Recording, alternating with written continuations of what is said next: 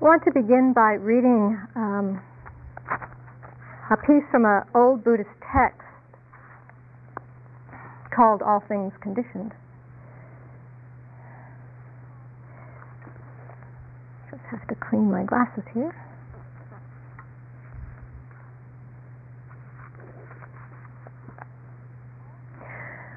All things conditioned are unstable, impermanent, fragile in essence as an unbaked pot.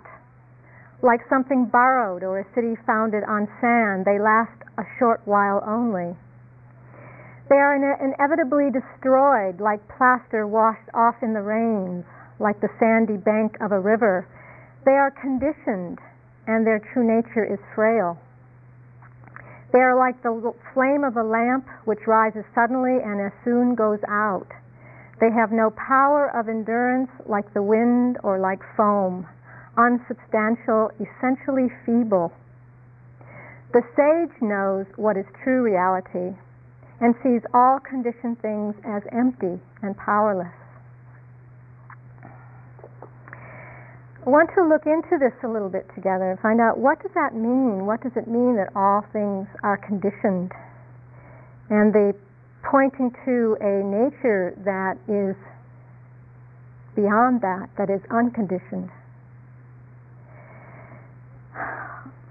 When we talk about things being conditioned, it means that whatever is happening right now are conditions that are coming together due to conditions that have happened in the past.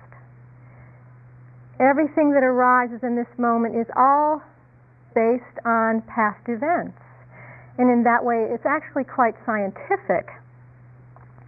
The temperature in this room that we're feeling right now is dependent on the different factors, the contingencies that are occurring here in the room, with the fact that there's no ventilation, we only have one door open, we don't really use the air conditioner, there's a lot of people in the room. All that conditions the way this room feels to us. And then each person is going to be affected by that temperature in a different way, depending on the conditioning of your own body. People who have more weight may feel more hot, people who have less weight may feel more cool. That will change the condition, that will change the momentary experience based on all these different factors coming together. When food arrives on our table, it arrives on our table due to a whole set of conditions. Particularly being here at Woodacre, one of the conditions is that our cooks have never cooked vegetarian food before. So that conditions the kind of food that shows up. The budget, the amount of money that we have. The fact that we are asking for vegetarian food, so there's not the condition of meat or animals that are showing up on our plates.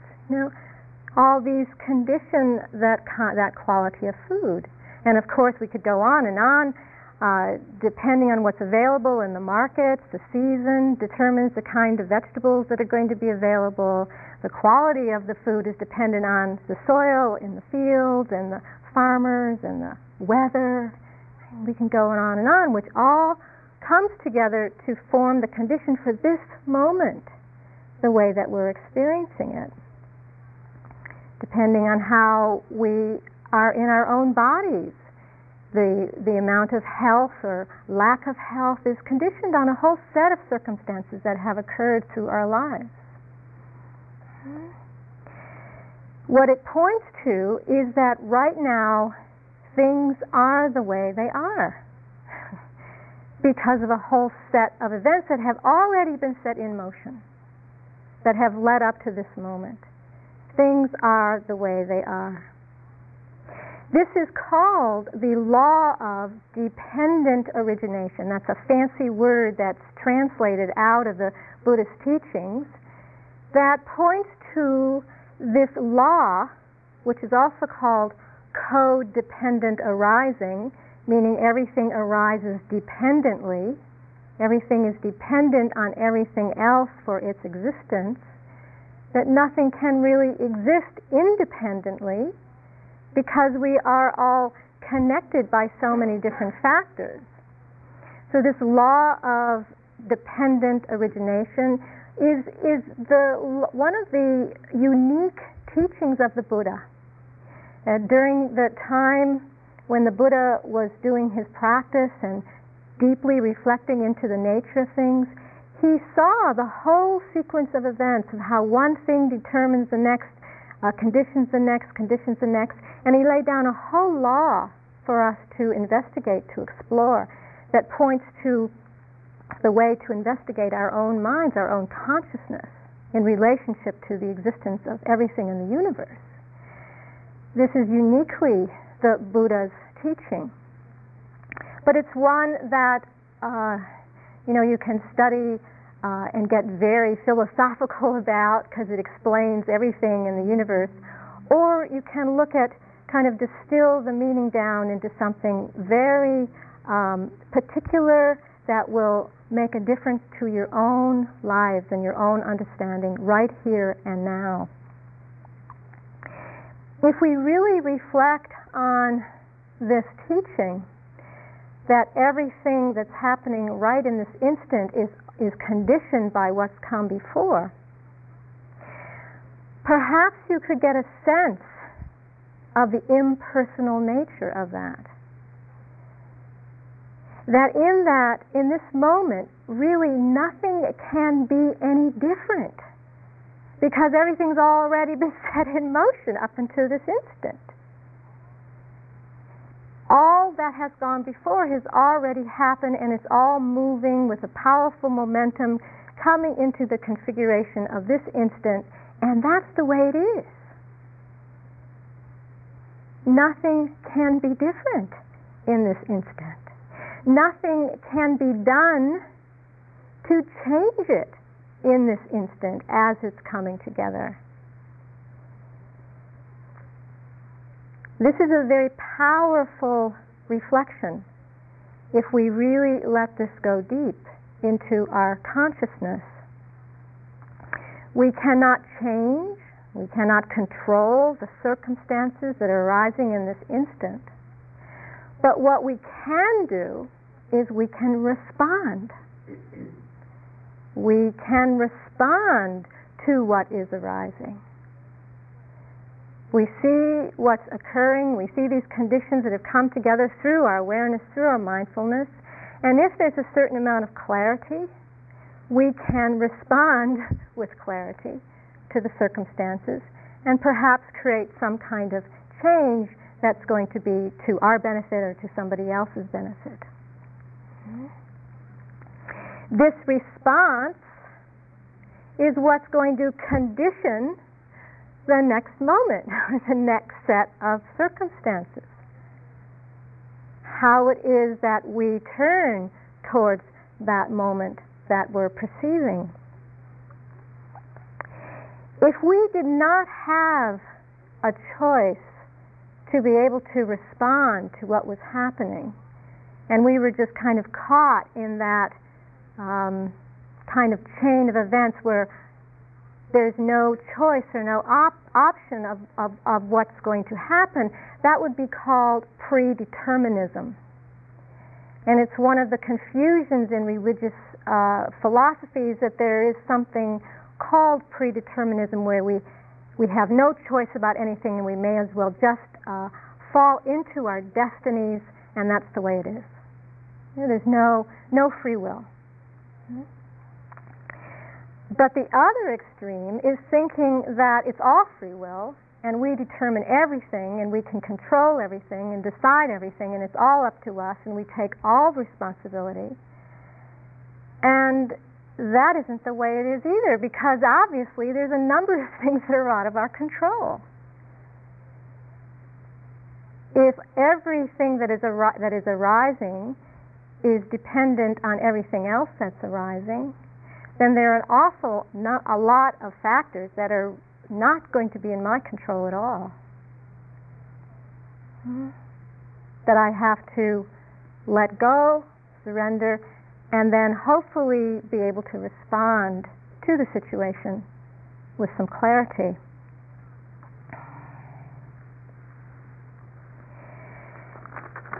One of my teachers was talking about this kind of another angle on mindfulness, on how to perceive mindfulness, and said mindfulness is like when we're sitting on a train backwards. The train's going one direction, and we're sitting with our back going in the direction that the train is going, and we're looking out the window and seeing where we've already been. Rather than sitting forward and looking into the future where we're going, moving forward, rather it's the other way around. We're looking at where we've already been. It's an interesting trick of the mind if you can get into it, because we think that it's quite different. And then we get upset and we get angry and we get frustrated and irritated and we judge ourselves and get upset with others. But all that is rather erroneous when you really understand what's going on. All that's already been set in motion. So, like for instance, when we sit here and we notice that we have a train of thoughts going that we can't stop because something happened at the office last week that was really irritating, and I'm sitting here getting frustrated and angry about it, and I can't understand why I can't stop my mind. The conditions for that arising have been set in motion with a number of different factors. One of the conditions may be that I don't actually have enough experience in training my mind to stop, particularly in the face of difficult situations that happen at work. But we come here and we expect, through a certain instruction or a few days of silent conditions, that our minds are just going to stop, even though our whole lives are in turmoil. Our children are taking drugs, and our elderly parent is dying of a terminal illness, and I'm having a lot of difficulty with relationships at work, and my partner is talking about a divorce, and which happens sometimes. People come on retreat like this, and then they sit down and they say, I can't get quiet.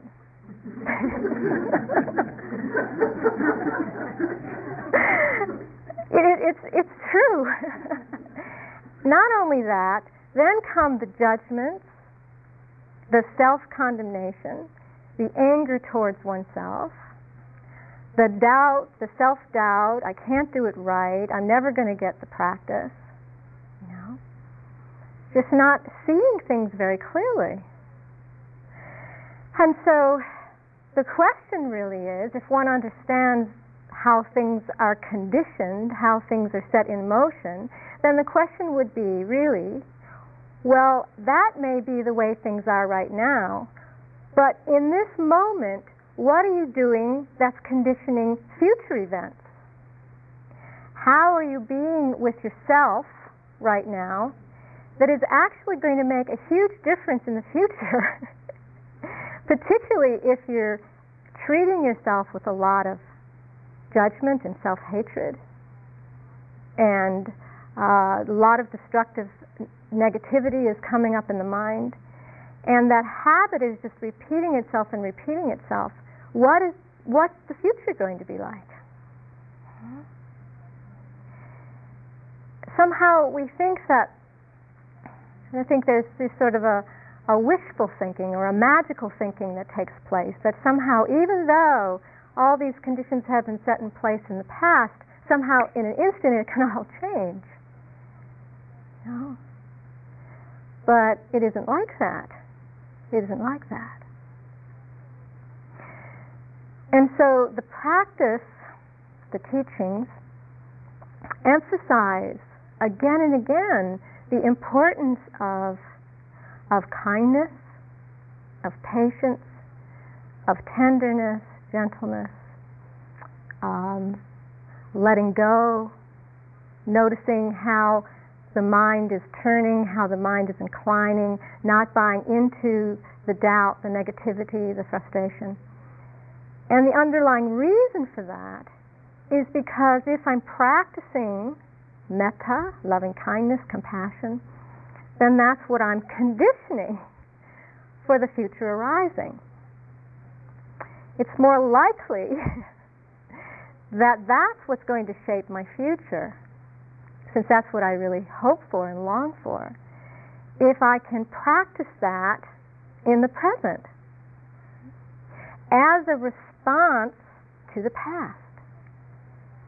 And even the last moment is already the past. Just this, what happened is those words that I've just been saying the last 10 minutes, they're gone. That's the past. One teacher says, they're back there with Alexander the Great. They're gone. So, how am I turning? How am I turning my mind? How am I turning my heart to this present circumstance? Mindfulness is what receives the moment. We talk about receptivity. Mindfulness receives the moment that's occurring. Mindfulness receives the conditions that are arising. Mindfulness is the pristine state of awareness that's unencumbered. It's pure. It's untouched. Awareness it's not burdened with the past conditions. It's pure. We have pure consciousness. So we turn that consciousness towards the conditions that are arising and see just what there is.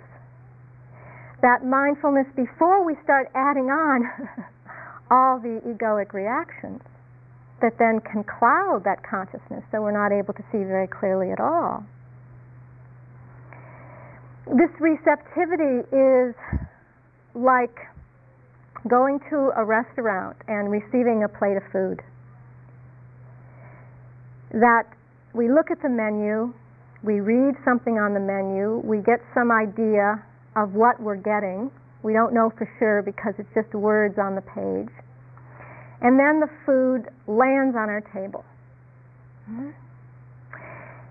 We have a certain expectation, and then we see what's there. We look at it, we smell it, we have a response.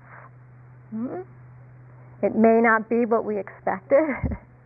It may not be what we like. It may be really what we like. We have some kind of response when that lands on our table. There it is. And after the plate arrives, then our responses kick in, and this is really where the trouble potentially starts. It's not before the plate lands on the table, but after the plate lands on the table. We look at, oh wow, look at that. And then we have a chance for things to start happening within, which are our conditioned responses. It's the way we usually respond to things. And everybody's going to respond to it differently depending on your whole set of circumstances. One person may look at it and just assume that what's landing on the table is not what we expected. It's not what we want.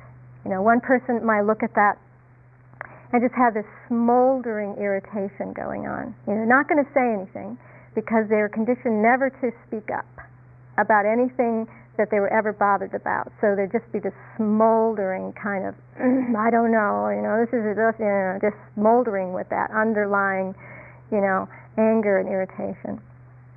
Another person, depending on their conditioning, may have a more of a response of self-righteous anger and, really let the waiter know about it. It's like, I come into this restaurant, 5 times a month and I expect a certain quality of food and I don't know why I'm not getting it, and if I don't get it, just the same plate of food on the table, Or another person might just fall right into a response of self-pity. God, every time I go out to the restaurant, I look at the menu and I really try to figure out what I want. And every time, I never get what I want. I'm tired of going to restaurants. Just falling right into that. Another person may just go completely numb, may not have any sense of what their response is, not respond at all, just freeze, don't know what to do. They've had so many messages through their life, of so many mixed messages and different messages, they don't know how to respond at all. They know something's going on, but just think that it's better to be quiet altogether. Another person might just have a completely easygoing attitude. They never complain about anything. They just eat whatever is put down in front of them. Nothing bothers them in their life. Everything's fine, which is fine, It's just their way of responding, We have these ways of responding to that plate of food. Receiving a plate of food usually isn't that big of a deal, the way we respond to what lands on our table, depending on whether we want to strangle the waiter or not. That might then make a difference. But generally it doesn't matter that much. But what if what lands on your table, and using the plate of food as a metaphor for experience in life, what if what lands on your table is a diagnosis from the doctor? And the doctor says, I'm sorry to tell you, but you have invasive breast cancer, or a kidney disease or whatever. Then our responses matter. Then it makes a difference how we proceed in relationship to that particular set of events coming together. There's a friend a few months ago a friend of mine who was expecting a baby, and she's living in Northern California, in a fairly remote place in Northern California. And I hadn't heard the news about what had actually happened, and I met another friend who I asked about, her what was going on, and she told me, well, actually she gave me an email that she had just received from this friend, who said that this woman who was going to give birth, she said she was all set for a home birth in this remote place where she was living with a local midwife, and her amniotic sac broke 6 weeks early, and she had to be helicoptered out to the hospital in time so that she wouldn't die. What about then? If our responses are conditioned from the past, what we're accumulating from our past ways of being and practicing and learning and discovering in the world, then when we're met with a circumstance such as that, not knowing at all what's going to land on our table, how do we respond? We're not going to be able to be all that mindful, probably, and think about how we want to respond. We're just going to be in it. Something's going to take over, and what takes over is all that's gone before. What we've already developed, the qualities of heart, the qualities of mind, the qualities of being, in the way that we respond to that. And if there hasn't been a lot of development, then hopefully there might be enough in that situation that just kind of wakes us up to perhaps a sense of urgency about the preciousness of this life, and that maybe we better start looking at the way we're responding and living our lives.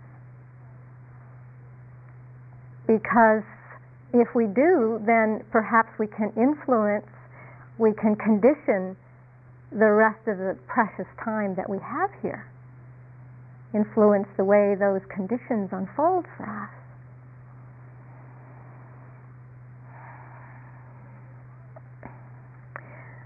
Without awareness, without some kind of wakeful attention, We get caught in the habit pattern that has been put in place from the past, and that's what gets acted out. The pattern itself that has been conditioned is what gets acted out. And the habit can have so much force in the mind. The anger, the negativity, the fear, the sorrow, the pity, the shame, the guilt. It can have so much force in the mind that it completely colors consciousness so that we're not able to see anything else. And the pattern itself is what it gets acted out.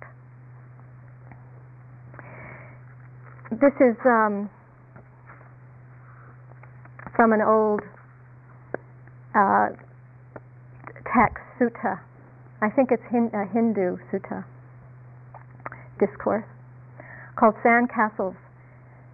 Some children were playing beside a river. They made castles of sand, and each child defended his castle and said, "This one is mine." They kept their castles separate and would not allow any mistakes about which was whose. When the castles were all finished, one child kicked over someone else's castle and completely destroyed it. The owner of the castle flew into a rage, pulled the other child's hair, struck him with a fist, and bawled out, "He has spoiled my castle! Come along, all of you, and help me to punish him as he deserves." The others all came to his help. They beat the child with a stick and then stamped on him as he lay on the ground. Then they went on playing in their sand castles, each saying, "This is mine, no one else may have it. Keep away, don't touch my castle." But evening came, it was getting dark, and they all thought they should be going home. No one now cared what became of his castle. One child stamped on his, another pushed his over with both hands. Then they turned away and went back, each to their home. So in the moment, something becomes so important, so precious, we get so caught up and attached to it, involved in it, and becomes everything. And in those times, the mind that is not clear, the egoic mind with its strong patterns, take over. And they act out. And without awareness, some way to reflect on what is happening, we get completely involved in that. And it may not be till later, depending on who we are, that we may wake up and say, "Oh wow, look what I did. Look how I acted. Look what I said." And there may be the ability to have some self-reflection and feel some remorse and some shame about what one did, and then be able to do it differently next time, at least have the intention to do it differently. But unfortunately for a lot of people, that reflection doesn't go on.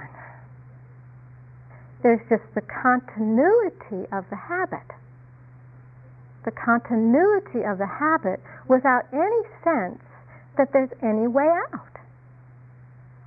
That there's just the repetition of the personality as it is and as it always was, and that's the way it's always going to be, and you may as well just get used to it, and you may as well just like it because this is the way it is and there's no possibility of change.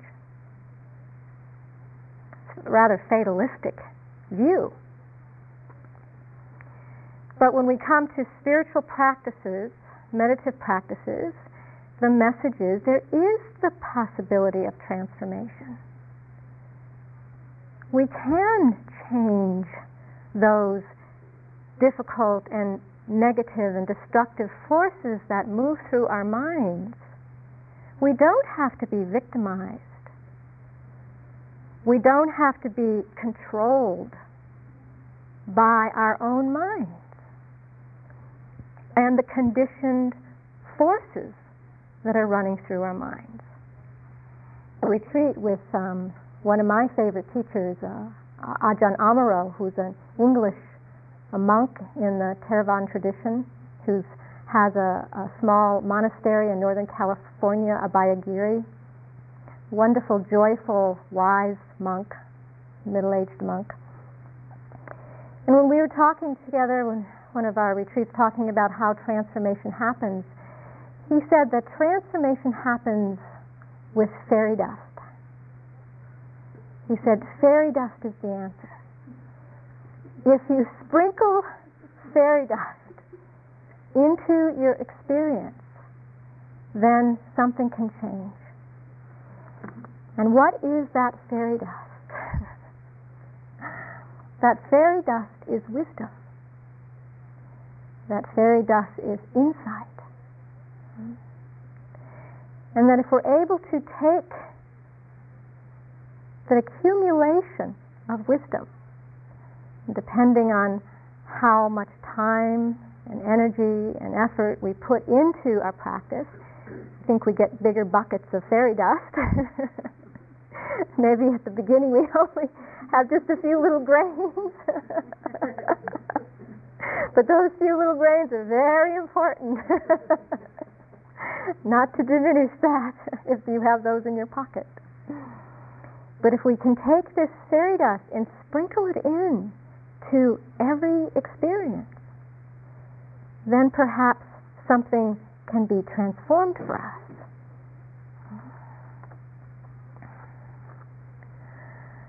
This wisdom,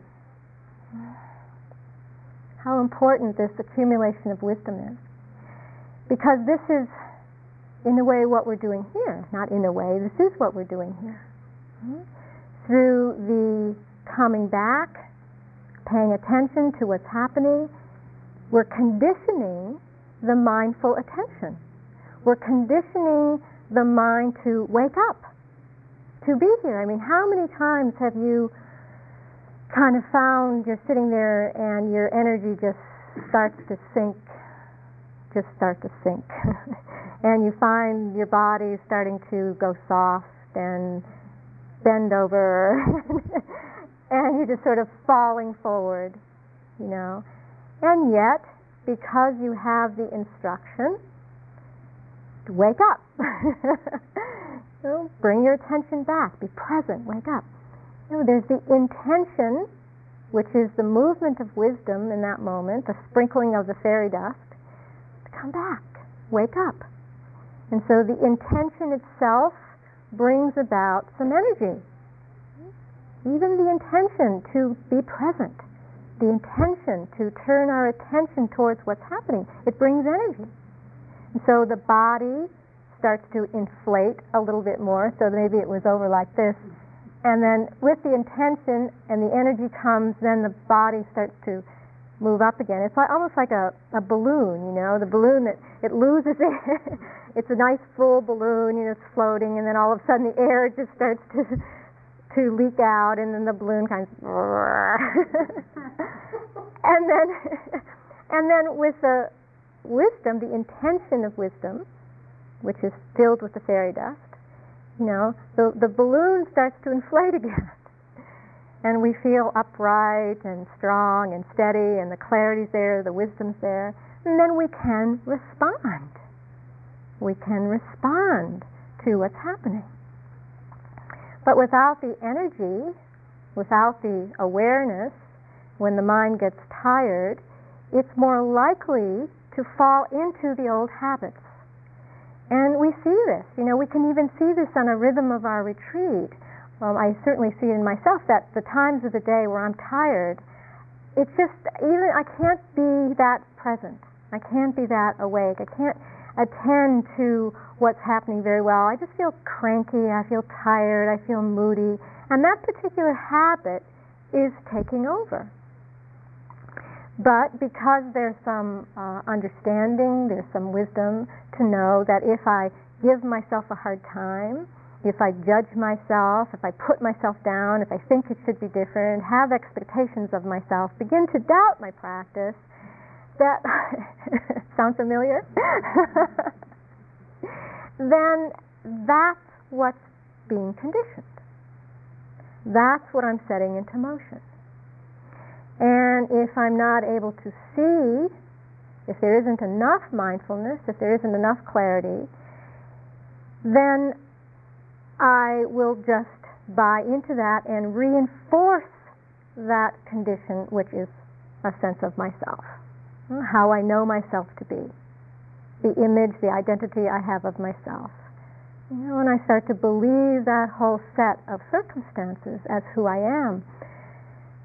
But again, just that moment of pulling back, pulling out and saying, oh yeah, that's just the momentary conditions right now. Perhaps if I bring some patience, I bring some gentleness, I just wait a little bit, give myself a little time just to go through this, I'll recharge my energy. It doesn't mean anything about my practice. I don't have to build up a whole story about who I am and how I'm practicing in time and what it means for the whole of the year and the rest of my life. And it's just these conditions right now. And it's going to change. It's going to change. Sometimes these patterns that arise, particularly when we're on retreat, and we find ourselves really falling into a very difficult state within ourselves. Our minds are very busy, the anger is very strong, the patience is very small. I just want to get out. I'm filled with agitation and doubt. We call it a multiple hindrance attack. Everything is getting us in the moment. It's hard to remember. It's hard to call upon these wonderful ideas we have about how we'd like to be responding in the moment. Of course, I'd like to respond with gentleness and I'd like to respond with kindness, but I can't find even an ounce of it in this moment. The habit is just taking over in that moment. We can feel a real deep sense of hopelessness about our practice. And these are the times that it's so important, if we can even find just those few grains of fairy dust, hiding maybe under the mattress or, in the closet somewhere or, in an old shirt that we were wearing last week, just to remember that all we can do at those times is just to be patient and bring a little bit of compassion to our circumstance, because there's not a lot else we can do. And we might not even be able to do that. But I wonder if there can even be some lingering understanding that it will change. If we can just remember that this is not going to last the rest of our lives the way it feels. It feels like it's going to be here forever, and this is who I am going to be for the rest of my life. I'm going to be flat on my back with no energy, totally self-hating, and not be able to function. And this is it. I'm going to die here.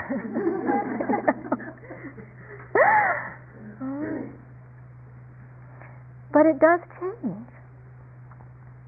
And sometimes if we have that understanding, and that understanding does go pretty deep, then sometimes we can just lie there, let the whole thing go on, and hold it in a wide embrace of awareness. Just see it happening. See ourselves almost like the actors on the stage, that Shakespeare talks about. Right now, this is the shape this body and mind is taking in this play, in this story. And this character in the story is undoubtedly going to take on another shape and another form and another personality, probably not too long. Can I just kind of wait it out? Because that's the way things unfold. We are living out a story, whether we want to be in this story or not. We're in a story. Each of us has our own story, our own creation story in this life, and it's getting played out. And so through the practice, hopefully we can bring that awareness, some wakeful, clear, unobstructed attention to the rising conditions that are being played out, and perhaps respond with a way that is truer to our hearts, truer to our values, what's important for us. But this is the practice. This is what we have to practice, because the habits are so strong, the habits of mind. So when we come to retreat, when we practice meditation, when we practice a body of religious teachings, whatever those teachings are, those teachings are hopefully pointing us in a direction that's going to transform our heart and wake us up into the being that we are.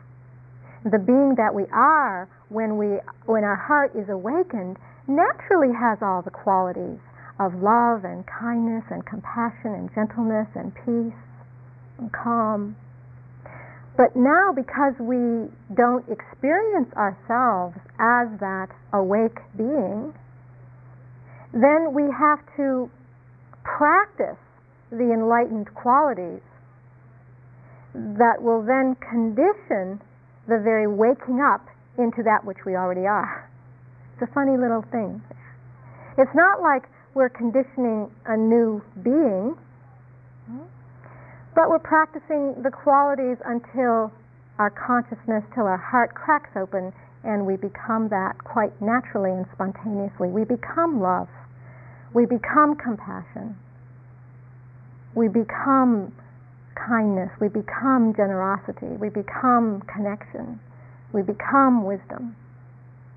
And it's not a kind of becoming necessarily in time. It's just a becoming that in one instant everything cracks open and all time collapses, and we are that. We are that. That which we've always been, that which we've always known we are, but didn't know how to find it, to access it. But we come into our enlightened essence, into our divine essence of who we are.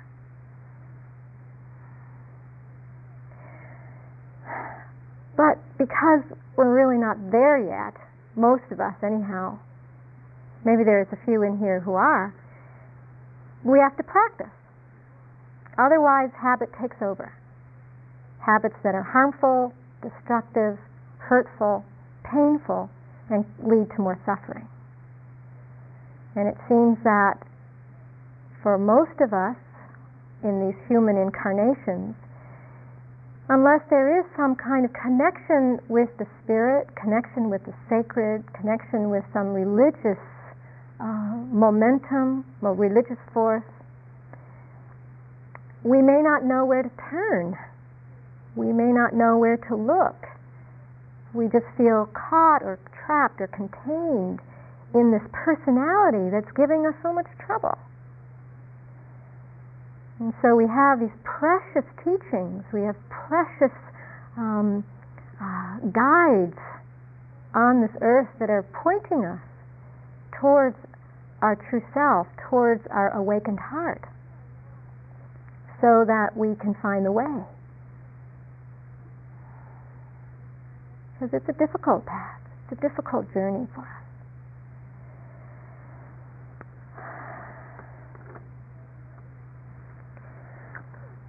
So we might ask, as we go through the day, as we go along, what am I conditioning right now? How am I responding to this situation? And am I responding in a way that I'm going to want the outcome of this behavior? I'm going to want the consequences of this behavior. If I'm responding with fear and with anger and impatience and negativity, it's probably just going to be more of that in the future. Do I want that? But Is there a way that I might be able to respond with more love and kindness and gentleness and connection, ease? Do I want that? Is that what I'd like to have more of in the future? And in this way, we can start to influence, we can start to really make a difference in what shapes our reality, in the shape that our reality takes.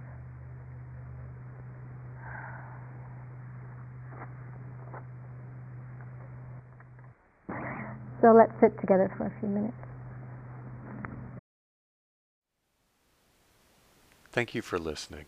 To learn how you can support the teachers and Dharma Seed, please visit dharmaseed.org/donate.